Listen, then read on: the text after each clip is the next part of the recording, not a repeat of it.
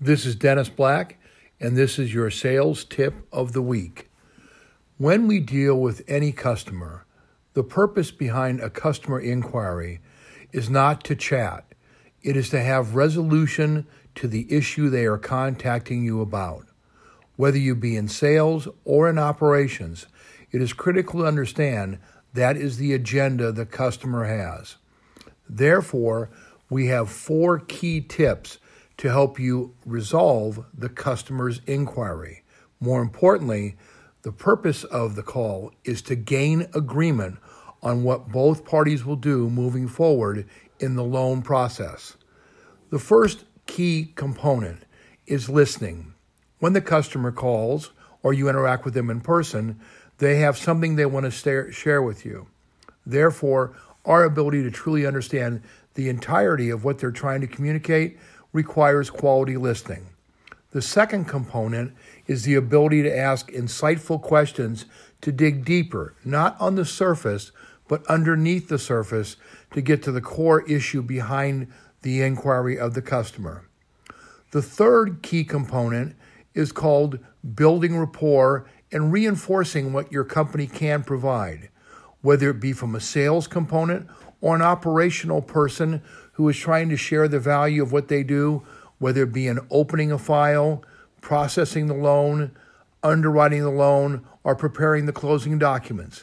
Each individual has value. Their ability to share their importance in the company scheme and the loan process is an integral part to quality communication. And then finally, gain agreement.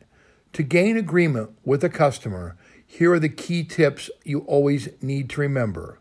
First, during the interaction, if it's a conversation less than 2 minutes, it is not necessary for you to go ahead and be formal and take notes. If the conversation has multiple topics, or more importantly, you want to emphasize the key point at the end on a company policy, procedural change, or just something that's important for you to communicate with the customer regarding your interaction with them, make sure you take notes and then use those notes when you restate the purpose of the call from your point of view to validate it matches with the customer's reason for the call. Then request action that the customer needs to take as well as you will take moving the loan through the system.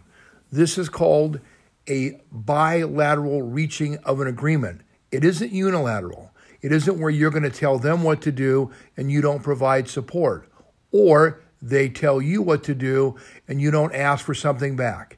In a loan, 2 parties are involved, whether it's the borrower with the internal staff, the borrower with the sales professional, the loan officer, or on the wholesale side of the business, the broker with the underwriter or someone in the closing department or their account executive. Both parties have actions to be taken to reach what is called a bilateral understanding of the next step in the process. When we consider gaining agreement, all parties are involved in reaching this goal. This is Dennis Black, and that is your tip of the week. Remember, gain agreement to provide a quality customer experience.